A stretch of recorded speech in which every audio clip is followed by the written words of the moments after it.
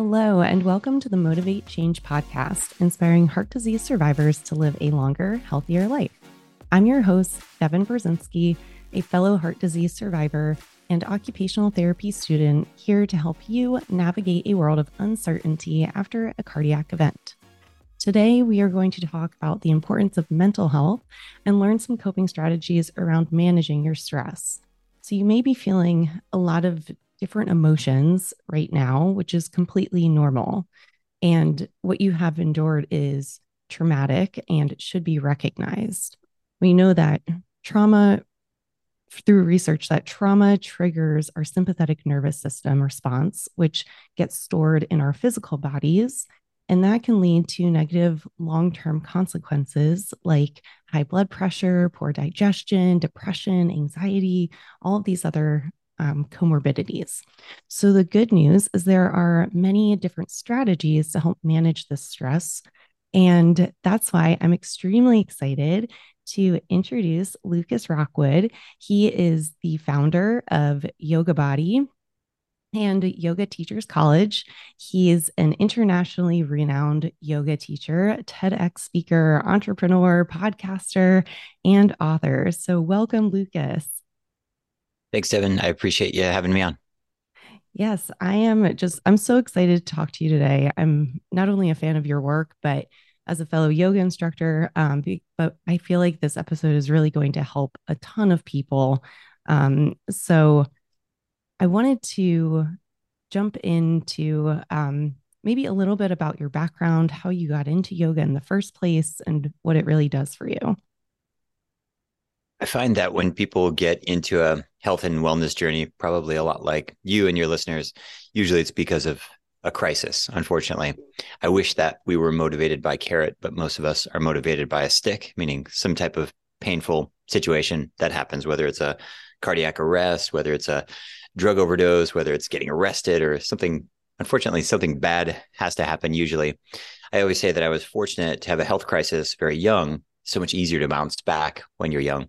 But in my Mm-hmm. early 20s, I had a real problem with drugs and alcohol. I had a problem with food and lack of sleep and Mm-hmm. just living a really unhealthy lifestyle. And the short story version of it is a couple months after September 11th, I was living in New York City at the time, and that was a difficult time. And a couple months after September 11th, I was visiting my parents for Christmas holiday in Southern California, and we were out for a jog, which was very difficult for me. And I ended up in the back of an ambulance. I had a drug-related grand mal seizure in front of my parents. Oh my And goodness. so, I'm unconscious for something like 12 minutes, chewing on my tongue, writhing on the floor. And a couple of things, I don't remember it. So that part's not so bad. You bruise up your hip from falling and these kind of, not so bad, but like the humiliation of being a 20 something person who should have their act together, convulsing in front of their parents. It was a very much needed wake up call. And so that event, it really kind of set me on a path of seeking something better, different Mm-hmm. friends, different focus, different lifestyle. And I think probably like a lot of people listening, when something happens, you need to do something else, but it's so difficult when all you really know, my entire social group was based around drugs and alcohol. My entire life, I just didn't really have any reference points. So you kind of start and stop and fumble and fall. And as long as you keep moving in the direction, you often end up where you need to be. But I guess we're all looking for quick fixes and things get better faster, but they don't get perfect all the time fast. It takes quite a journey. And so, like I said, when it was young, so I was in my early 20s, so you can bounce back really fast. You can run head first into a wall when you're 23 years old and you can bounce back pretty quickly. And Mm-hmm. so with hindsight, I realized that was really quite fortunate to happen.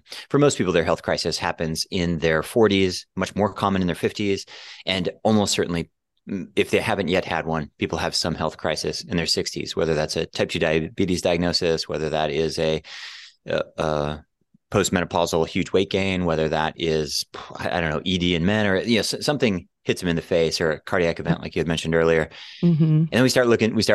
And so I started looking, and I found yoga, and that sort of set me on this path of practicing and teaching. And then I left the States, and here I am 20 years later, and I'm more surprised than anyone that it's still working as a job and as a career and all of the above. So Well, you've definitely, I think, made a name for yourself in the yoga community. And thank you so much for sharing your story. I had no idea that background. And like you, I think you said something really profound because there was a moment where you said, like, it didn't happen all at once, right? You kind of compounded on top of one another, like these small little habits. And I think that's really important for at least the patients that I work with because now that something huge has happened, now it's like there's there's no one size fits all when it comes to health and wellness. And then on top of that, it's like, okay, do I start with my nutrition? Do I start with my sleep? Do I start with getting more physical activity? Do I start with my mental health? And so there's all of these different areas that we can go. And it's really hard to just pick one. But I think as long as you, if you pick one at a time and it's very digestible, and then adding on top of that, I think that's what makes lifestyle habits sustainable long term. Oftentimes we forget how long it took to develop the patterns that got us into trouble. I had my health crisis, I guess it was 2000, right before 2002. So, I was 23 years old, basically 23, Mm-hmm. 24 years old. But those patterns were set in place for 10 years. I struggled to socialize when I was an early teenager, found drugs and alcohol, found a social group, defined my whole adolescence with that whole lifestyle, which I can, it's like a foggy memory now. I can't even relate to it. But a lot of people, whether it's drugs or alcohol, whether it's food addiction, whether it's overwork, whether it's toxic relationships, a lot of us have a lot of time invested in this. And the idea that you can unravel that in 6 or 8 weeks, it's not really realistic. That's the challenging part. The good part, the thing that I get so excited about with health and wellness, which is not true with other things you want to change in your life, is every step along the way feels better. And so for people listening, if they do something, like you mentioned, they focus on their sleep tonight, or they focus on one healthy meal tonight, or they go for a 30-minute walk outside tonight, they'll feel better tomorrow. Yeah. It doesn't fix everything, but the payoff is so much faster. There's three big things we work on in life: is health, wealth, relationships. And the wealth and relationships, I'm not even going to pretend to tell you I have any expertise there, but you can really flail your whole life. It's really difficult. And there's so many things that are out of your control, whether you're born in the wrong country or so many different things. But with health, it's really, for most of us, at least people living in developed countries, it's pretty democratized. If you want it, you can feel better tomorrow, and the day after that, and the day after that. I really encourage people to get excited about is a lot of people haven't felt good ever, and they don't really realize that. And so you might have a full 2 years, 5 years, maybe even a decade where year on year, you can feel better than the year before. Mm-hmm. I don't think people really wrap their head around that because the journey seems so insurmountable. It's just like this, whether it's losing the weight or getting the type 2 diabetes under control or getting their A1C down or the whatever it might be that they need to do. It just seems like this crazy mountain. But when you realize it's not that every step up the mountain gets harder, it gets easier because you feel better every step of the way, and you can literally feel better a couple of years from now than you do now. And it's not that you get younger, but you can feel like a better version of yourself in your older age, which I think people don't really wrap their head around that. They just kind of assume we're plodding towards the grave, which of course we are. But because so many of us have neglected our health, you have this amazing opportunity to like really make gains for a long time, like a really long time. Mm-hmm. Yeah, that's such a good point because if you haven't noticed or you haven't felt really good in a very long time or ever, then you don't know what to compare it to. I mean, I grew up playing sports my whole life, so I've known that like physically, I like being in shape. I like how I feel when I come out of the gym and I'm like a little sore the next day. Like that's Mm, completely normal to me. But for somebody that might not have that same experience, that's scary to them. And so, and then when it goes to mental health, like that was a huge thing for me with yoga is I felt like when you're in shavasana or if there's certain meditations that I would do and I almost felt like I was like this out of body experience and I felt like mm, at a higher level a better version of myself. I was able to take that off of the mat and like actually apply it to things in my everyday life. mm. um so that's why I was really excited to talk to you today because I think I'm one of what 38 million people that have seen your TEDx video on different breathing techniques, and your specialty is the water coffee whiskey breathing. Mm. So I'm curious, like, where did that originate from? And yeah, how did you really come about that breath work? More than anything, I'm a student. I like to learn things, and I've always been frustrated because it's so difficult to learn anything. It's just really, really hard to learn complex things. I'll give you an example. I've been trying to learn how to read cholesterol panels for I don't know how long. I think I've read 3 books, listened to 4 lectures. I don't know Hmm. how many hours on YouTube. I still can't really figure it out. And that's really frustrating because I know it's not that complicated. It's just very, very poorly taught. Now, somebody in the comments will send me a message and explain it to me, which is why I mentioned it. But there's a whole bunch of things that are like that. And nutrition is like that. That's why I spent so much time with nutrition. It's like this black box where everything's confusing and complicated. And the Hmm. people working in the industry, it almost feels like they try to add value through complexity, holding onto their job by making it so convoluted that you have to hire. I don't know what it is, but yoga breathing was always kind of like that. My early pranayama teachers, they would tell me, this is only for like the elite yoga students and you must be practicing yoga asana for years before you get introduced to these. And, Hmm. this practice is contraindicated for this and that. And these are all medicinal. And I really, really don't like I don't like when things are gated, when there's hierarchy or a class system. Uh-huh. And I kind of grew up in the yoga world. This has kind of gone away, but back in the old days, things were very, very regimented in most of the lineages. And so I got really frustrated. Like, why are we doing this? Like, we can't, like, breathing is different. It's different when you breathe fast or when you breathe slow. It's different if you prefer one nostril or the other. In any case, I went on a podcast tour. I don't know how long ago, about 5 years ago. And I think I gave like 50 talks or something trying to explain breathing. And it started off bad. Then it got a little better. And then it got a little better. And it got a little better. And then finally, I kind of just distilled everything down into this paradigm, which is water, whiskey, coffee, which is what you mentioned. And this is certainly nothing that I've invented. It's just a way to codify and think about breathing. If we were to walk in the grocery store right now with a nutritional coach, where they would start, if they were a good coach, where they would start is on the macro level. And what they would say is, let's walk down the middle aisles. And what we'll find here is mostly a bunch of carbohydrates. Let's go over to the cold storage aisle over here and we'll find a bunch of proteins in the meat section. Let's come over here and this oils and nuts and seeds area, and we'll find mostly fats. And so from a nutritional perspective, of course, we could talk about like whatever. We could talk about magnesium and we can talk about zinc and we can talk about goji berries and we can talk about polyphenols. But the first conversation, the starting conversation is let's understand the macro picture, fats, proteins, and carbs. Because if you don't have that in play, the goji berries and the cacao nibs, none of that stuff really matters.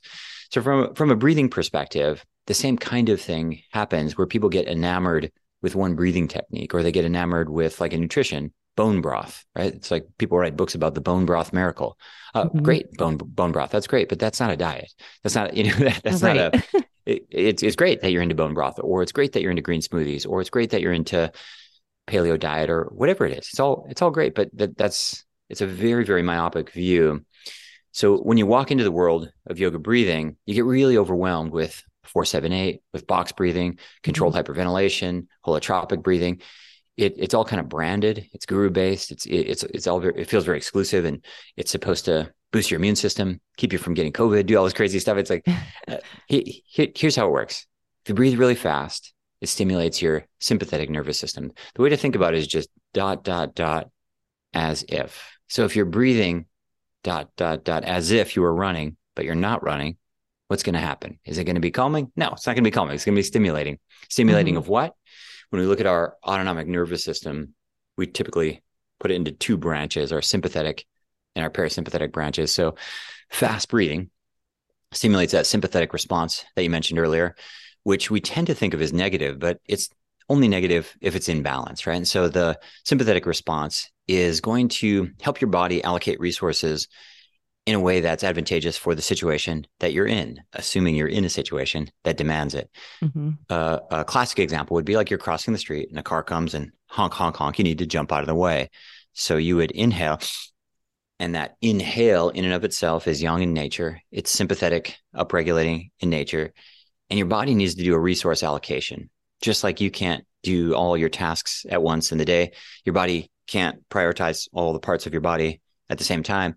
So what your Mm-hmm. body does in that moment is your pupils dilate, your heart beats, and the blood goes to your muscles and your heart and your lungs disproportionately, and your bowels shut down. That's sort of like why there's this stereotype, like in the movies, like somebody gets scared and they soil their pants. It can happen, right? Because their Mm-hmm. digestive system, it just says, don't really care about what's happening down there. Let's focus on not getting hit by the car.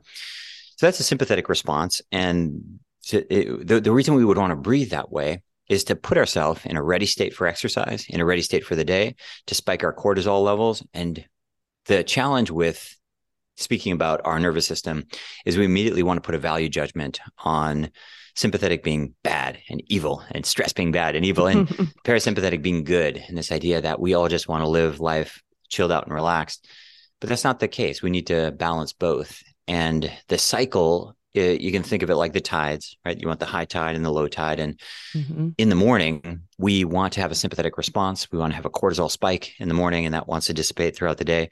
We have different moments where we toggle on our autonomic nervous system level between sympathetic, so a fight, flight, but that's kind of extreme. Also, just busy work, emptying your inbox, decluttering your home, doing the dishes, running errands, and then rest and digest, connecting, deep cognition, feelings of peace and love and interpersonal connection. And we toggle between these really frequently. And this is why people get so frustrated with their own nervous system, and why we try to override it with all kinds of stuff like coffee and chocolate and alcohol and cannabis and Haagen-Dazs and Netflix binging. And because we get frustrated because these cycles, it's like you set up your beach towel next to the water, you fall asleep and you wake up and the tides come in and the stupid ocean. No, the ocean's coming, and so we sit down and we're convinced that we're going to spend 4 hours this morning, Devin, just plotting out the next month of podcasts. And then 2 hours into it, we're buzzed out and we can't focus, and we're convinced our brain's broken and we have ADD or whatever it is. Like, no, it's your nervous system cycle. We're not designed to hunt and gather all day long. We're not designed to rest and digest all day long. So when we look at this paradigm of coffee, water, and whiskey, it just helps us understand how our breathing can represent our nervous system, and how we can use our breathing. We can flip the script and use our breathing to override our nervous system. Everyone already knows this kind of intuitively, but like if you walk into a grocery store and there's someone screaming about, who knows what they scream about, masks or politics or parking or who knows, and their shoulders are all up near their ears and they're breathing short and shallow. That's a classic example of a coffee category breathing pattern. They're breathing 20, maybe 30 plus breaths per minute in terms of rate. Mm-hmm. On the flip side, if you were going to go to a church or a synagogue or a temple and the spiritualish person is in front of the place, they're almost always going to be soft in their shoulders, slightly slouched. They often have a little bit of a gut, and they're breathing slow and low, almost always, right? If you went into a place of worship and the person in the front of the room was up here in their shoulders, you'd probably get a little sketched out and walk out of the room. Yes, that is a very good point. And then the final one is water breathing. And this is the boring middle that no one wants to talk about. If you search breathing online, you'll find this really, really slow breathing. And then you'll find the really fast breathing is very popular because we all like to get stimulated. Mm-hmm. What nobody wants to talk about is the boring middle, which is exactly where all of the interesting things in health and wellness happen, which is balance, right? You don't sleep all day, you sleep enough. You don't work all day, you work enough. Yep. You don't eat all day, you eat enough. You don't fast all day, you take a little bit of break from food.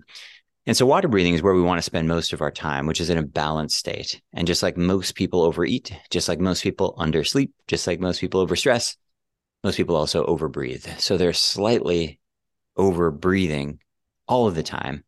And to normalize our breath means to bring it down into a rhythm that's optimal for that nervous system balance, so that if and when it's appropriate, we can inhale, jump out of the way of the car, and we can exhale and relax on the couch with our special someone after dinner or whatever it might be. Yeah. And I think it's important. We also recognize that this breathing happens automatically, right? We don't really have to think about it.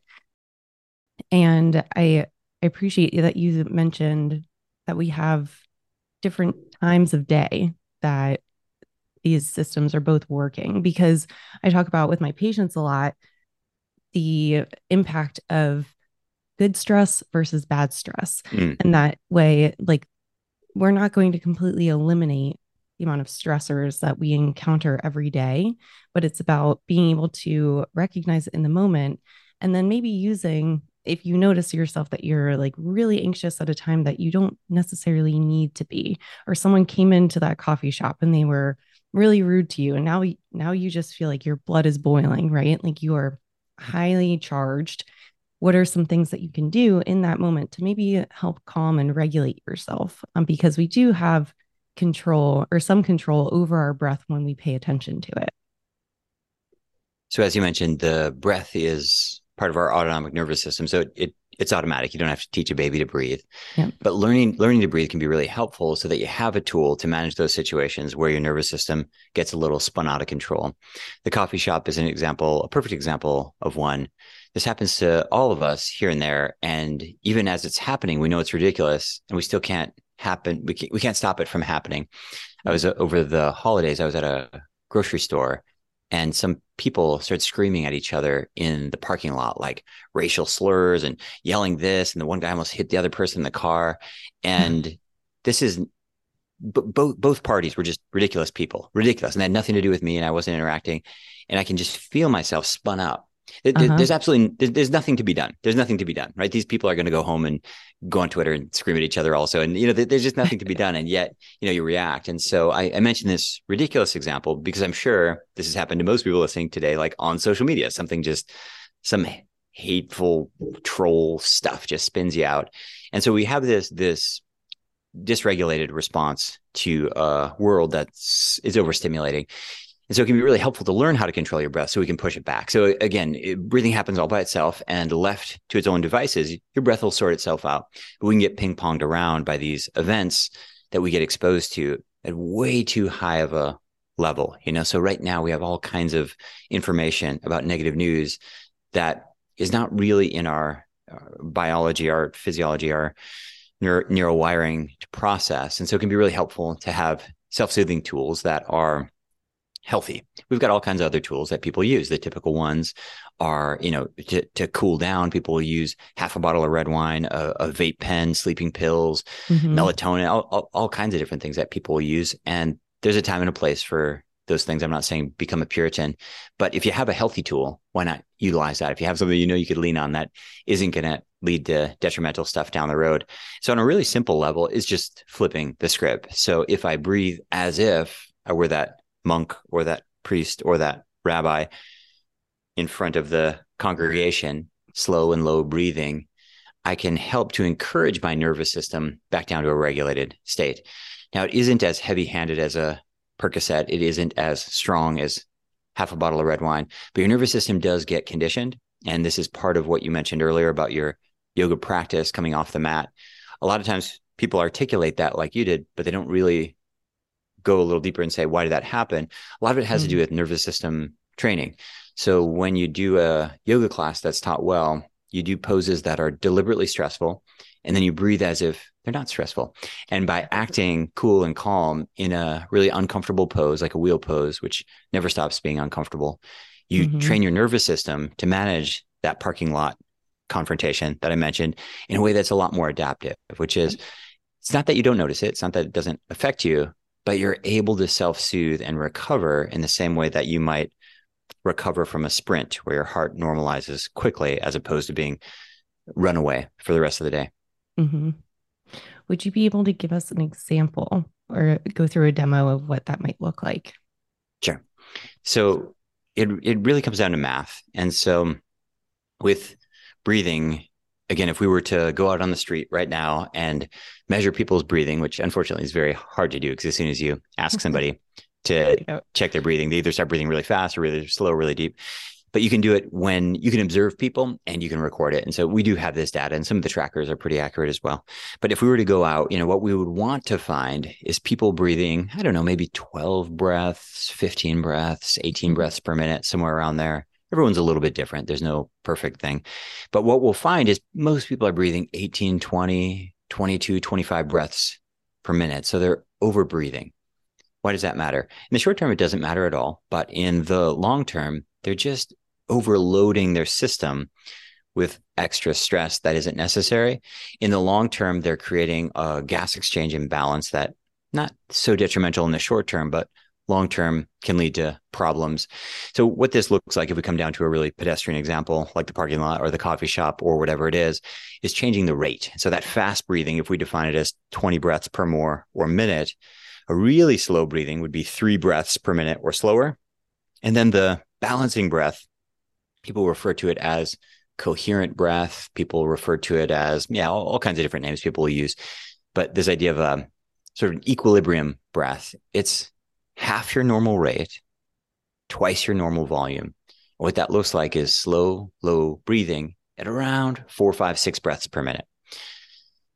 At this point, everybody's eyes are crossed and they go, okay, is this a math puzzle or what are we doing here? So essentially what it means is, like in a typical breath, if you imagine like a water bottle, you get it like a gas station or whatever, that's like a 500 milliliter, half liter bottle of water. Uh-huh. And that's like a normal breath. Like as we're hanging out here talking, we're breathing about that much.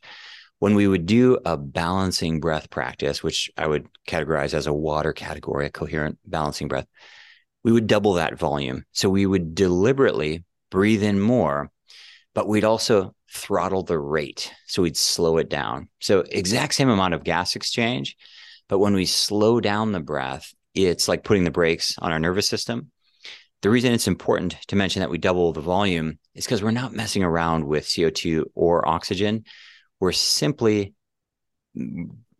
deliberately, consciously affecting the rate at which we breathe, and so that we can have that nervous system impact. So what that would look like, me in the grocery store parking lot, I didn't do this, but I should have. What you do is inhale. It's nose breathing, by the way, and we would go in for 1, 2, 3, 4, and then we go out through our nose for 4, 3, 2, 1.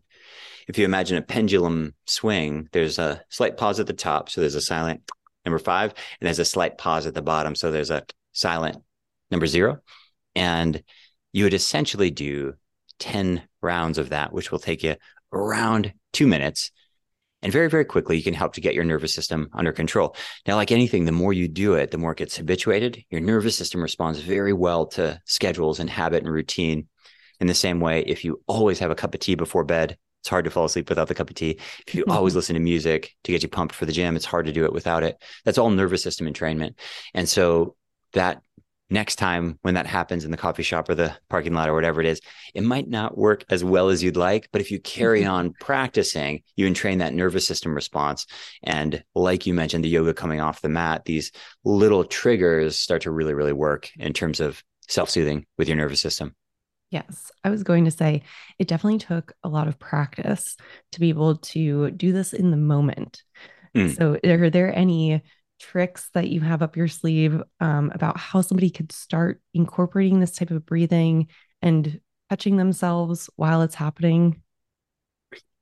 Sure. I think the first thing is to be kind to yourself and just know that it doesn't really matter how often you do these things. It's like, one of the most famous meditation teachers in the world is Sam Harris, and he's like one of the angriest people I've ever heard in the world. He's quite a famous podcaster for people who don't know. If you ever listen to him, he's just like super charged about politics and angry all the time. And so give yourself a pass. It doesn't mean you don't get angry. It doesn't mean you don't get spun out. But it does mean that you have a tool. That's really the most important thing, and a productive tool. If you're rolling around in bed and it's 2 a.m. and your only tool is the Ambien or the Percocet or whatever it might be, that's not great. That's not great. And so the more you do it, the more you do it. The other thing that sometimes the actual structure it is just too much. People are just so spun out. They're like, I can't count. I can't do anything. So sometimes I just encourage people to take a breathing break, which people assume is terrible for them, but it's not at all. And what this looks like, Devin, is you just take a gentle inhale, hold your breath, 30 seconds on, 30 seconds off, 4 rounds. And I like to think about it like a hammer wrapped in a pillow, just kind of bonking you on the head. And it's a very blunt tool. But sometimes in those moments when you're really spun out, it can be helpful just to stop breathing. And immediately people go, but what about my oxygen? I need oxygen. You don't. You can measure it. You can put a little pulse oximeter on your finger. 30 seconds breath hold is absolutely nothing. Your blood oxygen doesn't budge. You've got plenty in there. It's a very simple way for you to, get some control over your nervous system. And it's a much better way than stutter, stop, slurping your breath and jerking around as you might be if you're all wound up. So breath pause, 30 seconds on, 30 seconds off 4 rounds can be a really great blunt fuzzy pillow solution. Thank you so much for that suggestion and that tool. I think that's all we have time for today, but I could genuinely continue talking to you about this for hours. I think that you are a wealth of knowledge. So thank you. Okay, where can our listeners find you? How can they reach out to you if they have further questions, if they want to follow you? My main website is yogabody.com, and I have a podcast as well called The Lucas Rockwood Show. And if you like this stuff, you might like my YouTube channel. I publish science-based yoga videos once a week, which is Yoga Body on YouTube. Perfect. Thank you, Lucas, so much for your time today. Everyone, go check out yogabody.com, Lucas Rockwood on Instagram. I'm going to put everything in the show notes so it's really easily and accessible for you all to access it. But thank you again so much for joining. Thank you, Devin. I appreciate it. I am blown away and humbled by this interview with Lucas today because he just makes health and wellness so easy to understand. And he does that through giving us simple, real life examples I think that everyone can relate to. There are so many good tidbits in this episode. I highly encourage you to go back, listen to maybe even 3 times, and then share this with your best friend because they need to hear this information too. I'm going to link all of our contact information in the show notes. If you have any questions, please reach out. We'd love to hear from you. But until next time, stay happy, stay healthy. This is Devin.